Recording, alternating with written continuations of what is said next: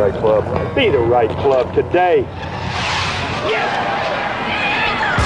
Johnny, that's better than most. How about in? That is better than most. Better than most!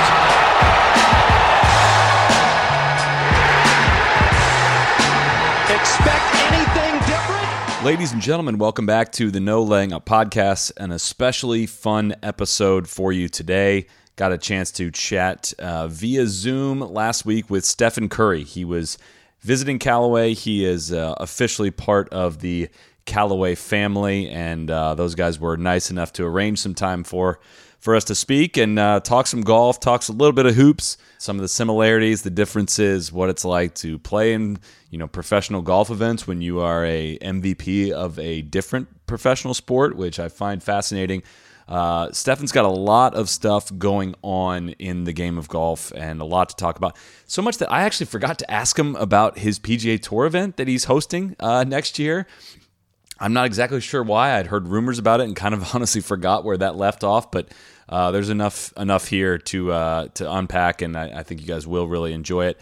Of course, No Laying Up is brought to you by Precision Pro Golf. As DJ showed this past weekend, playing your best starts with hitting greens and regulations, and if you want to play your best, and Randy requested this get reinserted into the ad copy, just like Big Randy did at Avon Fields in Cincinnati, they need to play with confidence. Precision Pro Golf rangefinders help golfers pick the right club, swing with confidence, and hit more greens. So, best of all, the holiday sales have begun, and Precision Pro's best-selling rangefinder is on sale for $40 off. That's the NX9 Slope. That's what we're using at Jack's Beach when we're traveling for tourist sauce, or, of course, when Randy is setting records at Avon Fields in Cincinnati.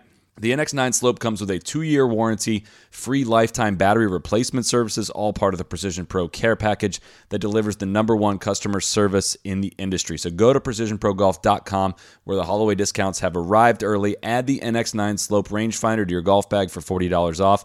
Swing with confidence, hit more greens with Precision Pro. And without any further delay, let's get to our interview with Stephen Curry. All right, Stephen, thanks so much for joining us. I want to start right away with background. Before we came on starting recording, you were already giving me a bunch of excuses about how you haven't been playing a lot, so I have a feeling I know how this is going to go, but I got to know some background. I think it is important, how you got into golf, how much you played growing up, how all of this started happening before we get into some of the events we've seen you play in. No doubt. I got all the disclaimers and qualifiers for my game. I got those one-liners locked up, but I started playing back in when I was about 8 or 9. My dad, he played 16 years in the NBA, so it was kind of his summertime hobby. It was a normal kind of father-son type of situation. He'd take me out, I'd drive the golf cart, he'd cut down a little putter that I'd go hit with. And then I started to get more and more passionate about it, trying to learn how to play. And by 10, 11, I was playing full rounds on my own. Played a little high school golf for 3 years, and then from there, I've been bit by the bug ever since, and it is one of things I look forward to doing the most when I'm outside of the court. And there's a lot of similarities to the on court like basketball competition or what I used to experience in the league, and how I kind of transitioned that to trying to take everybody's money on the course. So it's good. Well, I was going to kind of save this one for later, but I want to understand what the golf culture is like during the NBA season, right? Because, your guys' season typically goes into June for you guys, but, it releases into summer and you can play golf in the summer. How often are you playing during the season? Are you traveling with clubs? Do you need like a certain time period on a road trip to be able to play on the road? Do you have a set course, every city you go to? How's that work? All of the above. I think the best way to explain it is I guess our team, we earned a little bit of more freedom over the last 5, 6, 7 years to be able to kind of even manipulate the schedule on road trips a little bit to bake in some golf windows. So we'll, I think, probably play like twice a month during the season, which is solid, mostly on the road. Our Coach Kerr is amazing at if we go into a city, we'll play that night. We might have an early practice the next morning, but if we have an off day, he'll give us a window to go play in the morning and then catch the plane to go to the next city. And then we have the Warrior golf team. When we were in our championship run, myself, Andre Iguodala, Klay Thompson would play. We'd have some front office guys that would go out. So we had a crew whenever that window opened up. The group text was going, hey, what time we playing, where we going? So there's a golf culture for sure in our team, and it's growing across the league. I think every year I find like 5-10 guys that are either asking me about what clubs they should get or where they should get lessons, or hey, is your coach cool with y'all bringing the clubs on the plane type stuff? So we get all those questions. It's growing by the year, and it's pretty awesome to know how much that other people are enjoying the game as much as I do. Because I think that was one thing that, especially for golf fans, that stuck out about The Last Dance is how often Jordan was like, as soon as something was over, it's like, all right, no, we're going to go play golf. We're going to go play golf. And it just seems to be like a thing that is continually growing. I see Andre Iguodala on Twitter all the time. He's obviously, a huge golf fan. But, I got to be honest, I didn't really understand like the depth of your game until you played in the Ellie Mae Classic in 2017. So what was, you touched on high school golf, but had you played in any golf tournaments since high school before you took on that challenge? Since high school, only tournament we played is the American Century up in Lake Tahoe. I played in that, I think maybe 5 or 6 summers out of the 8 before I played in the Ellie Mae. And that one is a different experience because I think if I'm on my game, I should be like, top 8 favorite to win, even though I haven't won it yet. But when you get on the Ellie Mae Classic on the web.com when it was a Corn Ferry now, like I'm a realist. I know how far my game is from a professional that earns money and is, trying to carve out a career in this game. But I feel like I could hold my own. So I had like this kind of irrational confidence in that respect. But when I got, to the first day, first, I should say I did the practice round and all that, really learning how they approach like the preparation for the week and how I put so much stress on like the practice rounds, like trying to shoot a score. And they're like, yo, you're going to burn yourself out before. Yeah, that's not before it. Thursday, Friday. That's not it. I learned that after like the first 6 holes. I was mad. I made a bogey or something like, hey, relax. So it was such a cool experience. And I played in 5 finals.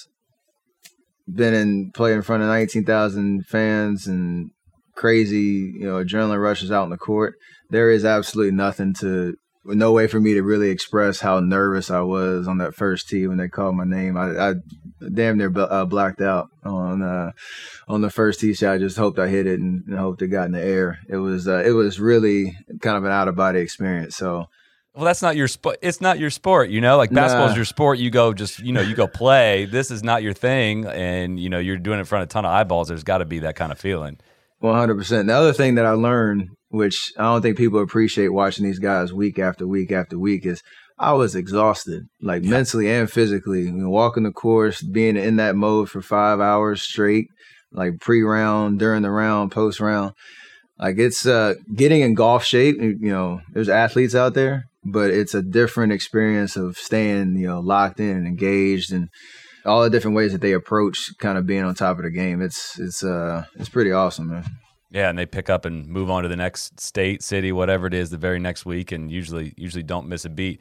Well, before I build you up too much, I got to issue at least a bit of a mea culpa. So first, I do want to say I was in huge support of you playing in the Ellie Mae because I appreciate that. It's great for the event, it's great for fans, great for golf, but not everyone. Some people have kind of bad attitudes towards that kind of thing. I'm sure you heard at least some of that, but I also said before you teed it up, I was like, you're going to do us all in the golf media world a great favor because you're going to help us highlight the difference between a scratch player and professional.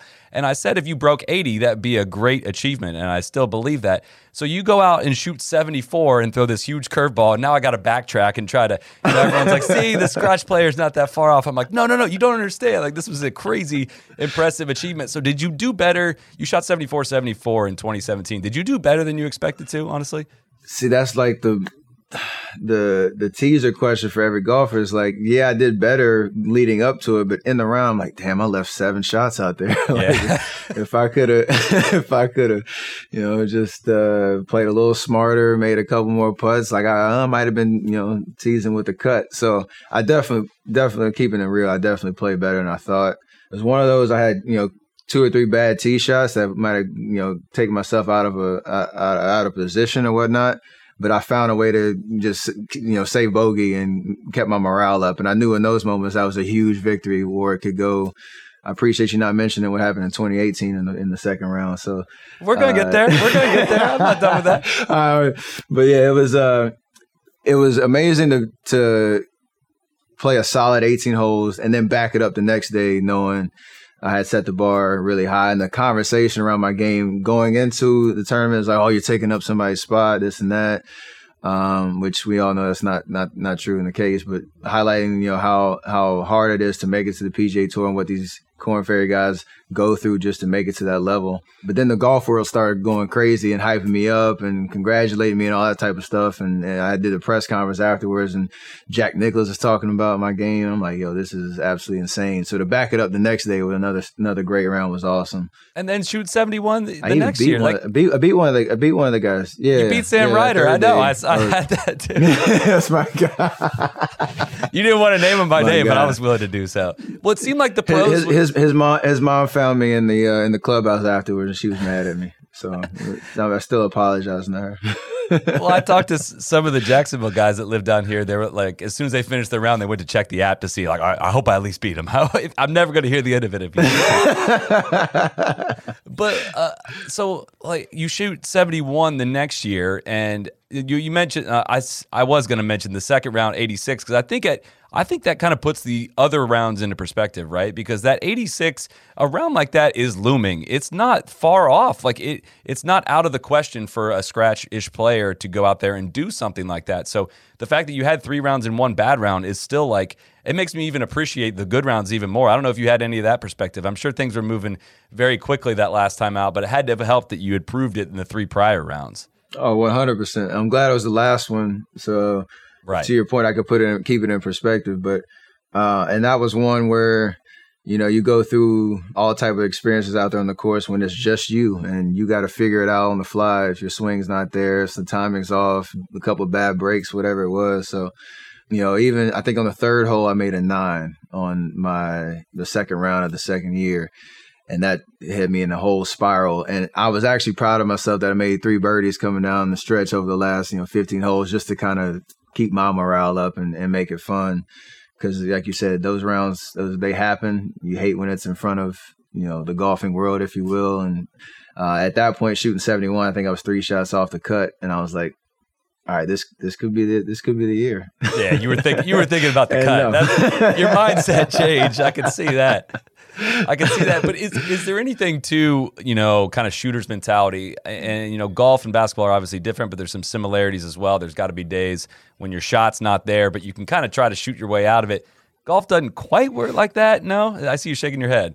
It's a little different just because, like, in the game, if I have a turnover and make a bad shot or whatever, I can affect how somebody else is playing, if it's a defensive thing, if it's a mental thing. And try to even the playing field. Even on my bad nights, I can kind of bring the opponent closer to me. And in the golf world, if you're not on, like, there's nothing really you can do. You can press and try to go after every pin. It can make it worse. It can make it better, whatever the case is. But you got to go through that experience a bunch of different times to know how you respond and react in those moments and what it's going to take to get out of it a little bit quicker, because it's going to happen. So I think in basketball, especially how reactive it is and fast paced, like it's easier to move on from, a missed shot or, a couple in a row versus in golf, in my experience. Well, it seems like the professionals, both that you played with and anyone else that you interacted with that week, couldn't have been more supportive and kind of, what kind of experience was that like? Kind of a rallying around you as you were playing in it both years? Does that sound about right? Yeah, it was awesome, man. I'm so appreciative of that response because I was outside of my element and I was trying to obviously, play well, compete, not embarrass myself, but also, to your point, highlight, one, my love for the game and what it takes to be a professional out there and what the difference is. And, I was out in the range hitting, there's pros coming up, congratulating me on the great round that day, or, trying to get some side bets going to try to keep me locked in, or conversations on social media and all that type of stuff. And people shout me out for how well I played. That meant a lot for sure. And that's part of why, all the other stuff that I want to do in the game of golf, to kind of share that with others in terms of how I got into the game at such an early age. Like, not saying everybody's going to be a professional playing on the Korn Ferry Tour or whatever, but just the world of golf in general, it's a really cool vibe. Yeah, I want to talk to you some on as well about some of the things you're doing for the game of golf, but got a kind of weird, I'm not going to do a lot of basketball questions, but a weird crossover basketball golf question. I mean, we know golfers do TrackMan, they do slow motion swing analysis, they do all these things. I don't know if you get involved in any of that as well in your golf game, but is there any of that in basketball? Do you ever study like the scientific approach to your jump shot, the arc, the anything? Or do you ever watch your shot on film and say something's not right? Is there any of that in basketball? And that might be a dumb question, but I'm curious. Nah. Analytics is growing in every sport, and every year there's some new technology, some new approach to analyzing the game and optimizing performance, right? So, I mean, you see with DeChambeau and those guys who are really trying to stretch the limits of where they can take their game. And basketball is very similar. I don't think it's as widespread right now. Separate player experience versus like front office and GM and that type of vibe. But for me as a shooter, there's like one machine that can tell you your shot arc, and I use it from time to time where you can kind of dial in mechanics. There's not much like video work on, where I place the ball and that type of vibe. It's more of a feel thing and being able to work out the kinks with, getting in the gym and just getting shots up.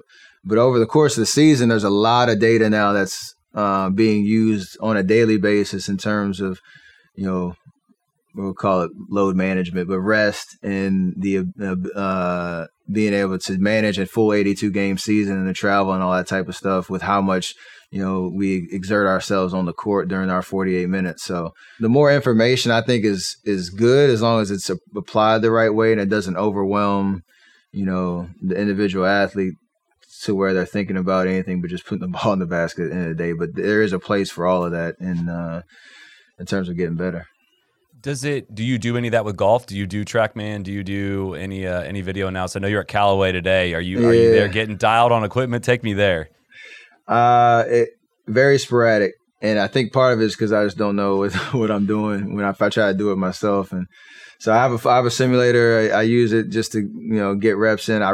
That's the thing. I need to learn how to practice in general in golf. Like that's something that is kind of foreign to me on the approach of how you become methodical about, getting better at the game. For me, getting better just means playing more. And that's not necessarily the case. And so I haven't really crossed that hurdle of like practice techniques. And I mean, we all know we don't have a lot of time if you're trying to play golf. Like there's kind of a trade-off. But if I got 15 minutes, I go to the range, like what can I actually do to work on X, Y, Z? I haven't really figured that out yet. Yeah. What's your home game look like? How often are you playing during the summer? Where do you play? Who do you play with? And kind of, if you can even drop like what's your low score at your home course as well? So the low score at home course Cal Club out in San Francisco, I've got 66 twice. Games, we got pretty standard, just show up and there's going to be a game, happen in some way, shape, or form. I play probably twice a week during the off season. Sometimes if I got a little freedom, I might be able to sneak 3 in there. But it's part of the routine of one, when I'm training and getting ready for the season. It's always great to get out and just get some kind of mental clarity and get away from basketball, and golf is the way that I do that. So it works that I'm actually pretty good and I get to play a good amount. A quick break here to check in with our friends at Elijah Craig. I'm going to be honest with you guys. In the copy, it says to say here, last night I mixed a great old-fashioned. I got to admit, I did not do this last night, and there's a reason why. I've been going maybe a bit too hard on the Elijah Craig Masters Week. We were obviously not kidding. You saw it on the live show. We were drinking this on a nightly basis. I have learned how to make a great old-fashioned at home, which you can just Google Elijah Craig Old Fashioned. It's got a lot of great information on how to make a great one. The Elijah Craig Small Batch Bourbon has rich flavor and full body. It's perfect for mixing this classic whiskey cocktail. Just need a little bit of sugar to enhance the sweetness and some bitters to bring out the spice. And I'll bet you didn't know that Old Fashioned dates back to the 1880s. Used to be considered a morning cocktail. You can garnish it with an orange swath or a brandied cherry. And again, for more information on how to master the Old Fashioned, go to ElijahCraig.com and discover the greatness within. No Laying Up is brought to you by Elijah Craig Kentucky Straight Bourbon Whiskey, Bardstown, Kentucky, 47% alcohol by volume. Elijah Craig reminds you to think wisely, drink wisely. Let's get back to Stephen Curry. Well, all right. I want to know. I feel like this is a kind of an underreported story, at least in the world of golf, as to what you've done with the Howard golf team, and I want to go back to the origin of that story, how it ended up, how you ended up reviving their golf program, and why that really, their story resonated with you. It happened kind of out of nowhere. So about a year and a half ago, I went to Howard to do a screening for a documentary that we were launching called Emmanuel. and we had a bunch of students come. We did a panel afterwards talking about the tragedy that happened in Charleston, South Carolina back in 2016. And as part of the Howard University culture, there's so many talented students there that have so many different passions. And after we did our panel, there's a row of students down at the front of the stage, and I went to go, when you could go actually talk to people in person, I went to go say hi to everybody.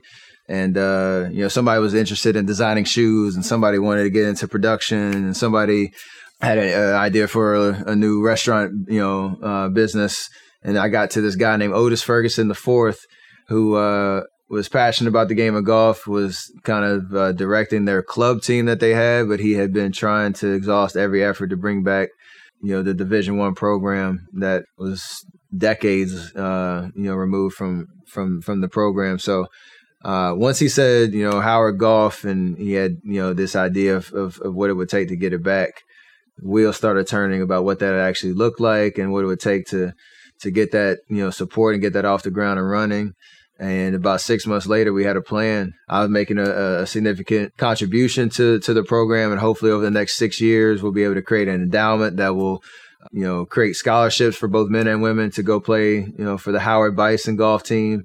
We want to create a marquee program around golf, and we have an amazing coach, Sam Perrier, who is taking the reins for this first season, and we got a lot of talented golfers that are on the team, and some that are interested in playing over the next couple of years. And the goal, obviously, we want to get some more access to the game, some hopefully some minority communities that I know there's talent there, but they don't necessarily have the resources and the access to create a pipeline and a North Star of, like, I want to play for Howard Golf and do it in a different way.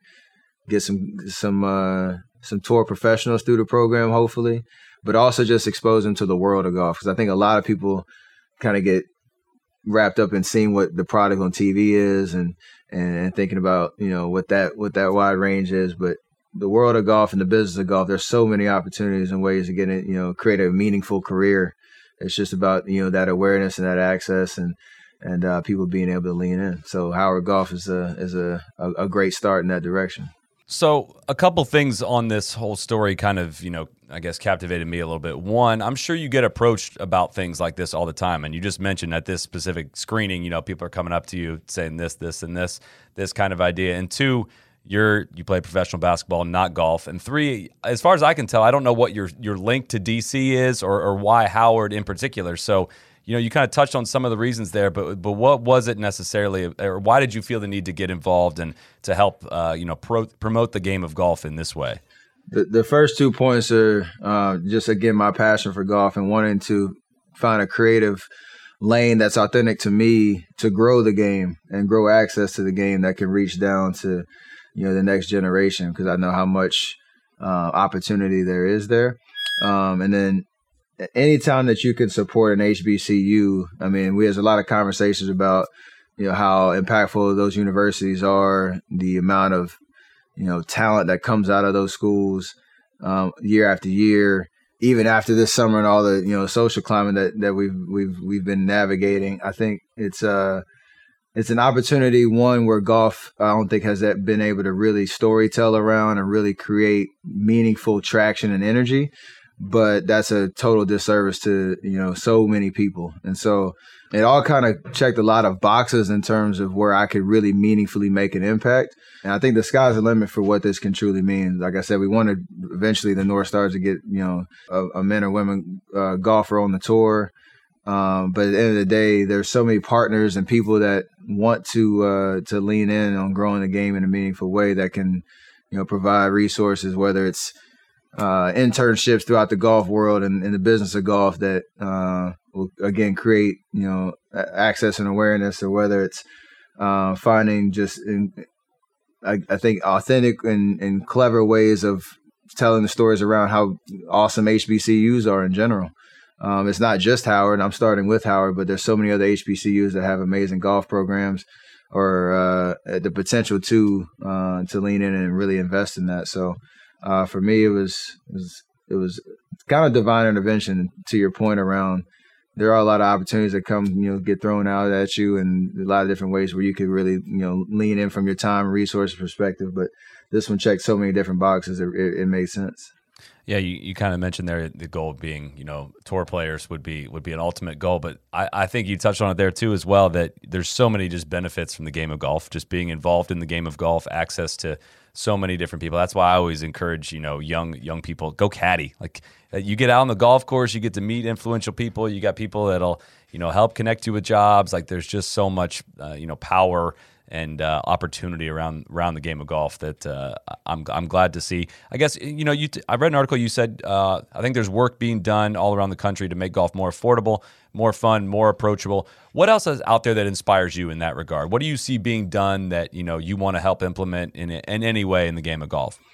Well, it's getting younger, and it's getting to a point where, I've been in plenty of country clubs across the country. Thankfully, that's part of the benefit of, being able to travel to amazing places and play golf. And to your point around networking and really influential people that are ingrained in the game, I think there's so much interest in how we can change the culture of it. Obviously respect tradition, but change the culture of golf where it's just fun and it's less pretentious and less, this ideal that nobody really has access to on a grand scale and the kind of elitist type of perspective. So for me, that is the mission. It's not going to happen overnight, but I think you can kind of feel a change. Even some of the guys that show up on tour that come from different backgrounds and creating more of a pipeline of, to your point, like, you got 5, 6, 7-year-old kids that you don't have to go, have a dad that's a membership at a certain club just to get a club in your hand and go play.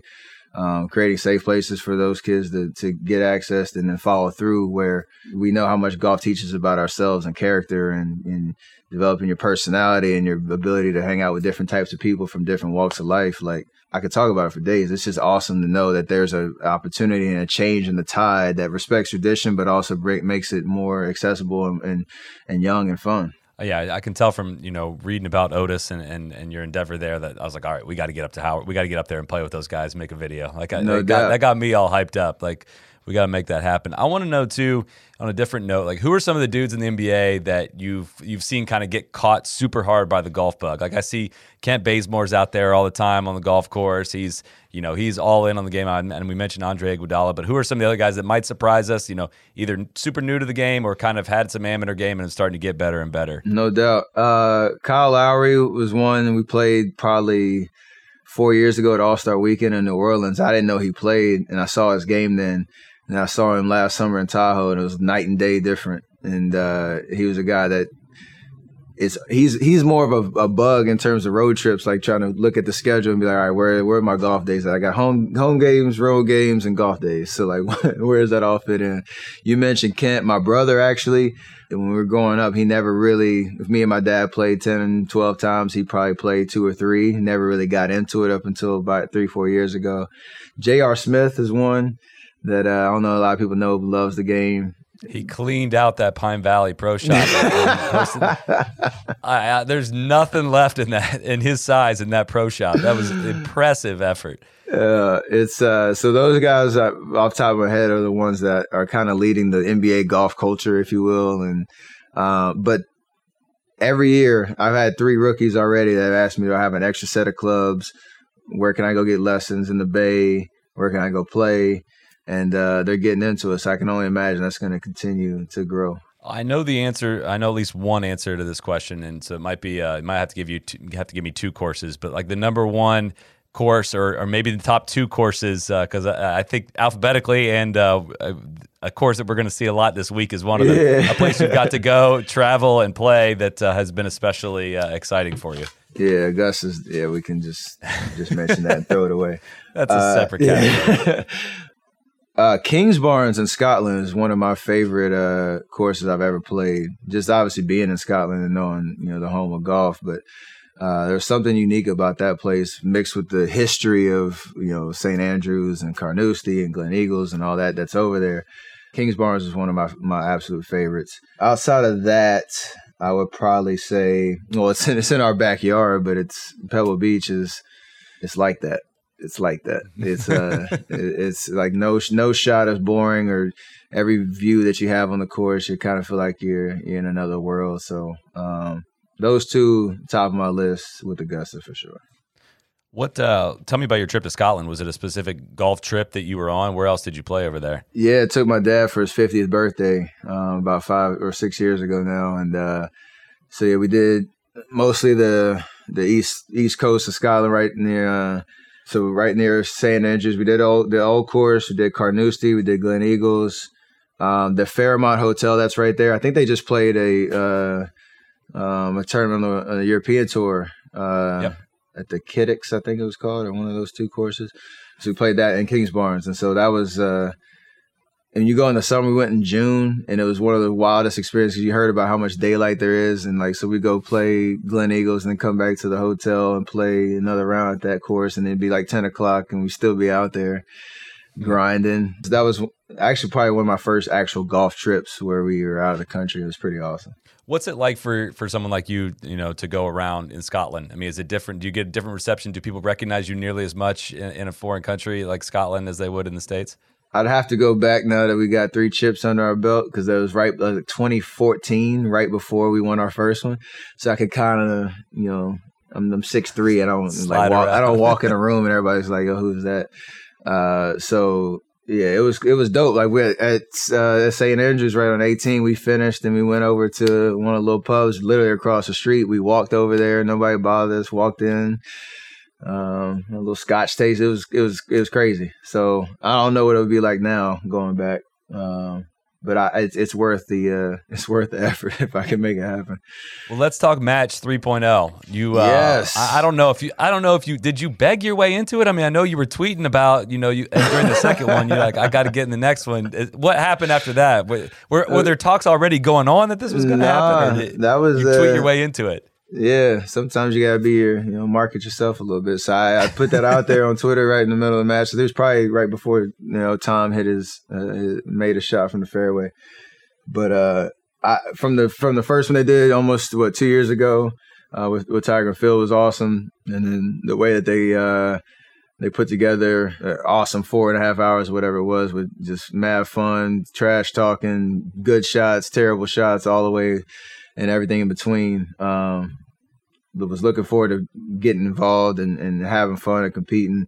And this one's gonna be dope just because obviously there's Phil, there's me, there's Peyton, and then way down there is Chuck. And so he's gonna have to he's gonna embarrass himself for sure, but it's just gonna be mad fun to rag on him all day. But I think part of it is seeing all type of different levels of golf and kind of exposing us a little bit, and then the ability to create an opportunity to give back to some of the things that we're passionate about in terms of contributing to HBCUs across the country, not just Howard, Tuskegee, some other schools, and just again having fun. That's what golf's all about. Have you played much golf with Chuck? No. So when we play in Lake Tahoe, I've been in the same group because they would never do that to us, but I've seen the hitch. I've tried to imitate it. I almost hurt myself in the promo trying to imitate, the Chuck swing. But you can hear him on the course no matter where you're at, and that's the best part about it. He always has fun no matter if he shoots 140 or whatever his best score is. It's probably close to that. Well, I've been getting word that he's been practicing a lot and he's not worried about his performance. Are you getting kind of similar, like pre-event trash talk coming from him already? I mean, what is he supposed to say, though? He's supposed to say, that's like what every golfer's like, I got a big match coming. I really been, getting my game right. And then when the lights turn on, we'll see. We'll see. Well, that's what I'm trying to figure out. Is that hitch come from only when the lights go on, or is it like that for every swing? Because I've seen some back in the day, back when he was a real athlete, and he could move it, man. He could swing it. So I didn't know if that was a thing that was just like, every time the camera goes on, that's what it looks like. Yeah, maybe being in quarantine, he's exercised some of those demons away, and he can get back to the more fluid Chuck out there, and not take Phil through the worst 4.5 hours of his life, trying to save himself from every bad position he puts him in. I love the format. It's perfect. It's very there's already people kind of arguing over who has the advantage here. Do you have a relationship with Phil at all? I mean, I know Chuck's got to be. It's too easy to needle Chuck on the course. Are you going to be able to kind of throw it at Phil? 100%. We played in a Pro-Am event at the Safeway Open up in Napa last year. That was the first time we got to play, and obviously his reputation in terms of how nice he is and he's got the trash talk vibe, so he'll be good for that. But we had so much fun just chopping it up during that round, and fast forward to this, it's gonna be more of the same. The cool part is I'm gonna try to keep up with him. I know he's gonna be coming off a Masters week, and his game is probably dialed in and sharp, but I have, again, that irrational confidence. I'm going to try to outdrive him. I'm going to try to keep up with him and try to test my game with the true pro that he is. So we'll see if he brings another green jacket back, but it's going to be awesome. Well, you kind of touched on it there, but I do want to highlight what the purpose of this event is, and you mentioned what it's kind of about, but I wondered if you could just kind of inform the listeners as to what the fundraising is for, what the awareness message is for, as we go to kind of preview this event, and it got me all jacked up. So I'm curious if you what's your take on it? No doubt. I mean, having the Champions for Change kind of tag is kind of standing on the shoulders of my involvement with Howard and. Again, HBCUs all across the country that have budding golf programs, but also amazing, universities in general that, again, need their stories told at the end of the day in terms of how meaningful and impactful they are in their students' lives and in the Black and brown communities across our country. It's a huge opportunity to highlight them, put them on stage, and again for us, we get to donate hopefully a lot of money to where it needs to be going. So excited about the fact that golf can create that impact and that opportunity. Hopefully have some fun on for the viewers that are watching. I know Vegas bets and all that type of stuff going on. It's gonna be awesome, an awesome day. Well, we kind of breezed past this, playing Augusta. First of all, I got to know, did you take it back to the tips or did you play member tees? How many times did you play? I've played both. All right. How big is the difference, one? So I don't know the exact yardage, but I would say probably 6 or 7 holes, you feel like you're playing an entirely different hole. So from 1, 2 is not that much of a difference. 3 is not much of a difference. 4 is a huge difference. 5 is. And then you get to 7, 10, 11, and I'm missing one on the back, 18. Those ones, if you're playing the members and you look back and look where the pro tees are, you're just in shock. But then once you get back there, all the sights and all the lines are different. It's going to be awesome to watch these guys this week with how DJ Mo is going to try to play it. Some of the other guys that are going to just try to bomb it everywhere and figure it out after they get off the tee box. I'm excited to see it, and obviously in a different time of year, see how the course plays. So it's going to be dope. Did you post the official number there? And if you want to go ahead and use the no playing excuse, you go ahead. It was in the middle of the season. We had just come off a back-to-back. There you go. We flew in the night before. Didn't get much sleep. No, I shot 79 from the tip. So that's the number. If I ever get the chance to go back, I got to beat. But yeah, so if I'm watching the leaderboard and anybody shoots over 79, I'm basically saying, yeah, I beat you that day, so it's all good. How spicy were the greens while you're there? I mean, I hear that the Masters is a very different pace than the other week, but I'm just kind of wondering what some of the highlights of that day, of those days were. Yeah, it was I birdied the first hole, and so that's partly you almost just want to walk off the course, be like, thanks. Yeah, just let it rain and let's go in. Let's go grab. Can't get any better than that. Grab some cobbler. No, but they said they're. I mean, obviously, like you said, those conditions when they're in those 4 days totally different. But it's hard to really talk about how amazing and immaculate that place is. They say there's not a weed on the course, and the azaleas and the pine needles and all that type of stuff. But for anybody who if you've never been there and you've watched the Masters year after year after year, the course. It's like when I got to the first tee and I'm looking around, it's like I feel like I've been here a bunch of different times. But when you get to see the undulation and all that type of change of elevation, it's once in a lifetime. So I know all the patrons that have been down there and have been in attendance and seen it. They can speak to it too. But it's such a unique place that has such a different air about it. Well, it's the one course I've been to that, I look at from the tournament tees and I'm kind of like, yeah, I don't know if I have that shot. That doesn't look like appealing to me. I swear I can do that. I can stand on the tees at Pebble and still know how hard it is. Yeah. I can make it happen in some way, but those undulations around those greens and stuff, and all the side hill lies, downhill lies, That's the part that gets me. It would be Chunk City. I just me, know I think, we had our caddy and where he's pointing to show me the lines. I can only imagine if they're rolling like a 13, 14 and you're above the hole and he's telling you, all right, hit it an inch over here and it's going to go over here. And you're like, all right, got it, cool. Well, I imagine we're a ways away from the end of your basketball career, but I do want to know, what's your competitive golf plan like for after basketball? I know I see John Smoltz popping up on like senior tour events and stuff like that. Are you going to switch over to like full time competitive golf when basketball's done? It won't be full time, but there's an appetite to figure out what's right. I know you got guys like Tony Romo who plays in a couple of PGA events on sponsor exemptions or has done some of the mid-am tournaments, stuff like that. So I'm gonna figure out what's right for me in terms of staying involved in the game on the business side and growing the game, but also on the competitive side. Because in 8-10 years, whenever I'm done, there's gonna be a lot left in the tank to see how high or how low, I should say, I could take it when basketball is not a part of it. But we'll figure that out down the road. Were you envious at all the golf being played inside the bubble in Orlando this year? What? Yes.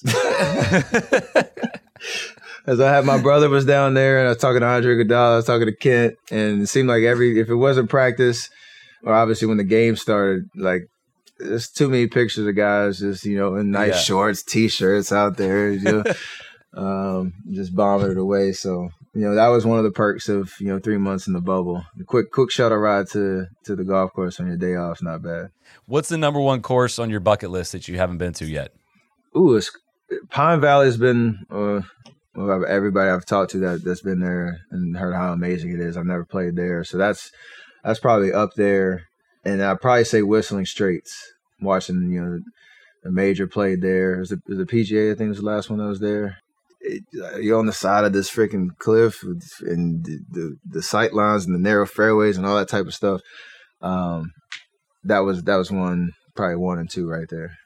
I don't know how they get Lake Michigan to look like the Caribbean up there. I don't know. I swear, I used to live in Chicago, man. It doesn't look like that in Chicago, but up north, it looks like the Caribbean. Yeah. I don't know how they do that. I don't either.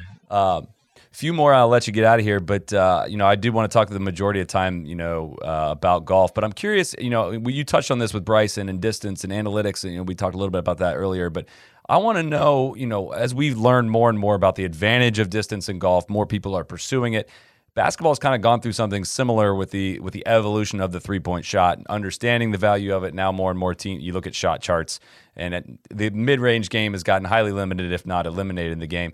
When you were, I guess, perfecting the art of the 3-point shot, did you understand any of that kind of inherently, how important it was to the game? Did you see this evolution coming in any way? I know a lot of people kind of credit you with, starting this evolution, but did you know this in advance, or was it just, I'm a shooter and we'll see how the chips fall? It was more the latter, to be honest. I think when my first game my rookie year, I think I was like 4 for 11 or something like that, or 7 for 11 or something. I was 0 for 1 from 3. I shot 1 3 in my first game, and I think that first year, really trying to find out what type of player I was and trying to develop all my skill set. The 3-pointer was a priority in terms of what I worked on, but it didn't really express itself in the game right away. But there was a moment, probably my fourth year in the league, where you realize how much space was out there. And it was almost like the thought process of just try to make the game as simple and as easy as possible. And that's where the range started to develop. And I actually started to create a perspective like this can benefit me if I can, 2 feet behind the 3-point line is a big difference. If I can shoot 40% from there, find, good shots there, then that could, that's when the analytics conversation around, if you shoot, 9 shots and you're shooting 9 threes and you're making 3 of them versus, 4 2-pointers out of 9, the numbers start to make a little bit of a difference. So that's always been kind of a natural progression. I didn't force it, but I always knew that for me, that was a big part of my game. And it happened fast. After that 4th year, it was like, all right, let's see how far we can take this. Was there ever a time for you when you stopped seeing guys in your face when you shoot? That was always the issue I had on the basketball court. I can stroke threes, but if I can't shoot over somebody. You seem to have one of the quickest triggers, and you don't ever seem to see the person right in front of you when you go to shoot. Was that always like that? Yeah, it was always like that. It's just a matter of how deep you're confident in taking those shots and extending the range. But we had a joke, like it's not gonna make his inside type of situation, it's not gonna make any sense. But we always used to say, like, I don't see nobody. Like, we used to say that all the time on the court. For that same reason. That makes sense. Yeah, when we were, if it's training camp and you're working on closeout drills and guy gets right up into you, that's what you wanted to prove. Like, it doesn't matter what you do, I can still knock this shot down. So, yeah, that's, again, another point of irrational confidence I love to kind of lean on. This question's pretty broad, but I want to know what kind of effect someone like Steve Kerr has had on you. He kind of fascinates me. There's been some of those viral clips that have gone. When you've not had your best night, he's in there kind of showing you a chart, saying, "Look, this is what you're doing for us, even when you're not making shots." And that clip has gone kind of viral as like how you positively reinforce someone. What kind of influence has your career really took off once he got to Golden State, and kind of what can you speak to as to what kind of influence he's had? I mean, it's been amazing journey these last 6 years. But to answer that question, I have to start with Mark Jackson, because he was the guy that when he came in for me and Clay, like, gave us the keys to take our game to the next level. When you have somebody that instills that confidence, when we had proven something, but not anywhere to the level we are now. He was the rocket ship that we leaned on, and he was the ultimate defender in terms of our talent and what we were able to do in the game. And so off of that, when Coach Kerr came in, I was in the right frame of mind to accept that next level of direction on what it takes to actually like win at the highest level based on his experience with Phil Jackson and Popovich and being around Mike and Tim Duncan and Tony Parker and all those guys. And so, I was still a sponge at that point, but I had this base of confidence that Coach Jackson had given. And to your point around, some of those clips and the way that he communicates and manages the full game. In some of those clips, I was shooting like 2 for 12 at halftime, or like, only getting 4 shots, but finding other ways to impact the game to help make my teammates better, but just to keep the flow of everything, knowing that my time would come throughout those 48 minutes at some point. That's been the most consistent thing with Coach is sometimes it might not show up with you scoring 40. It might show up with you setting, a back screen on somebody to get somebody else open, or you making the right play. But at the end of the day, he knows that when it's time to kind of try to take over or put the ball in the right guy's hands, he's able to do that and make those adjustments too. So, obviously we've had success. I think every player that's played for him would say the same thing on how he communicates and manages expectations from the top down to guy 15. And it takes a unique skill set to be able to do that. Well, Paul McGinley said something interesting on the podcast. He said, because he wasn't one of the top players in the game, he thought he had an interesting perspective on the game and knew how to get the most out of his players when he was a Ryder Cup captain. And I think about that, the best players in the NBA or in all sports don't necessarily translate to being the best coaches, best GMs, but a player like Steve, who was, for better or for worse, a role player in the NBA. But do you think that adds to his ability to see the game in a different way? The fact that he kind of had to, wasn't blessed with the greatest physical abilities ever, but had a long, sustained career in the NBA. Do you see that kind of on display of his understanding and how it translates to coaching? 100%. I think you could boil it down to 2 points. One, his appreciation for just being an NBA player and what that means and how hard it is to get to that level. He had to scratch and claw for any opportunity.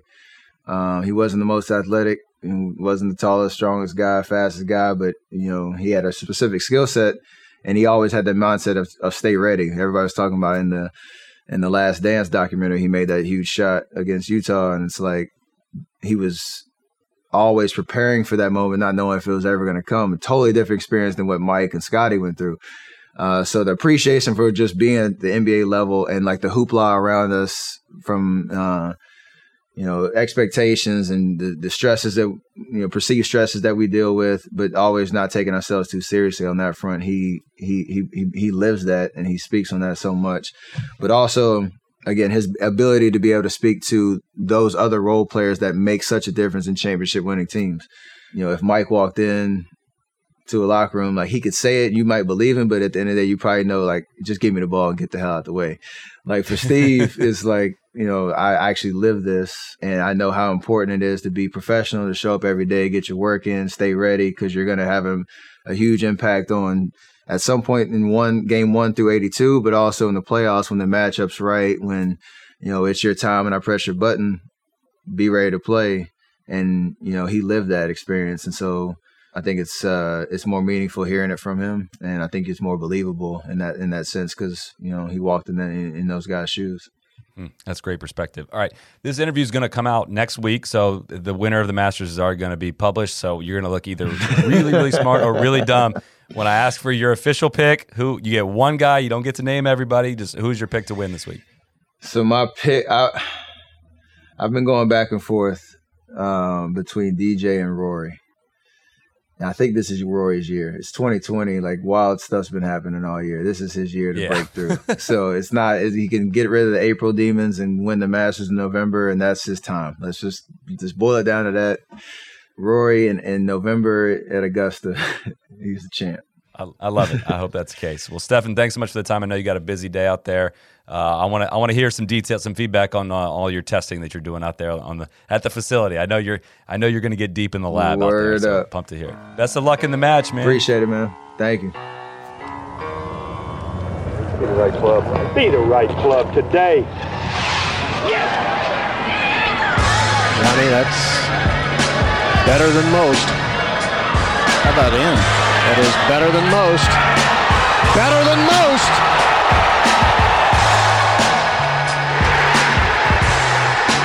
Expect anything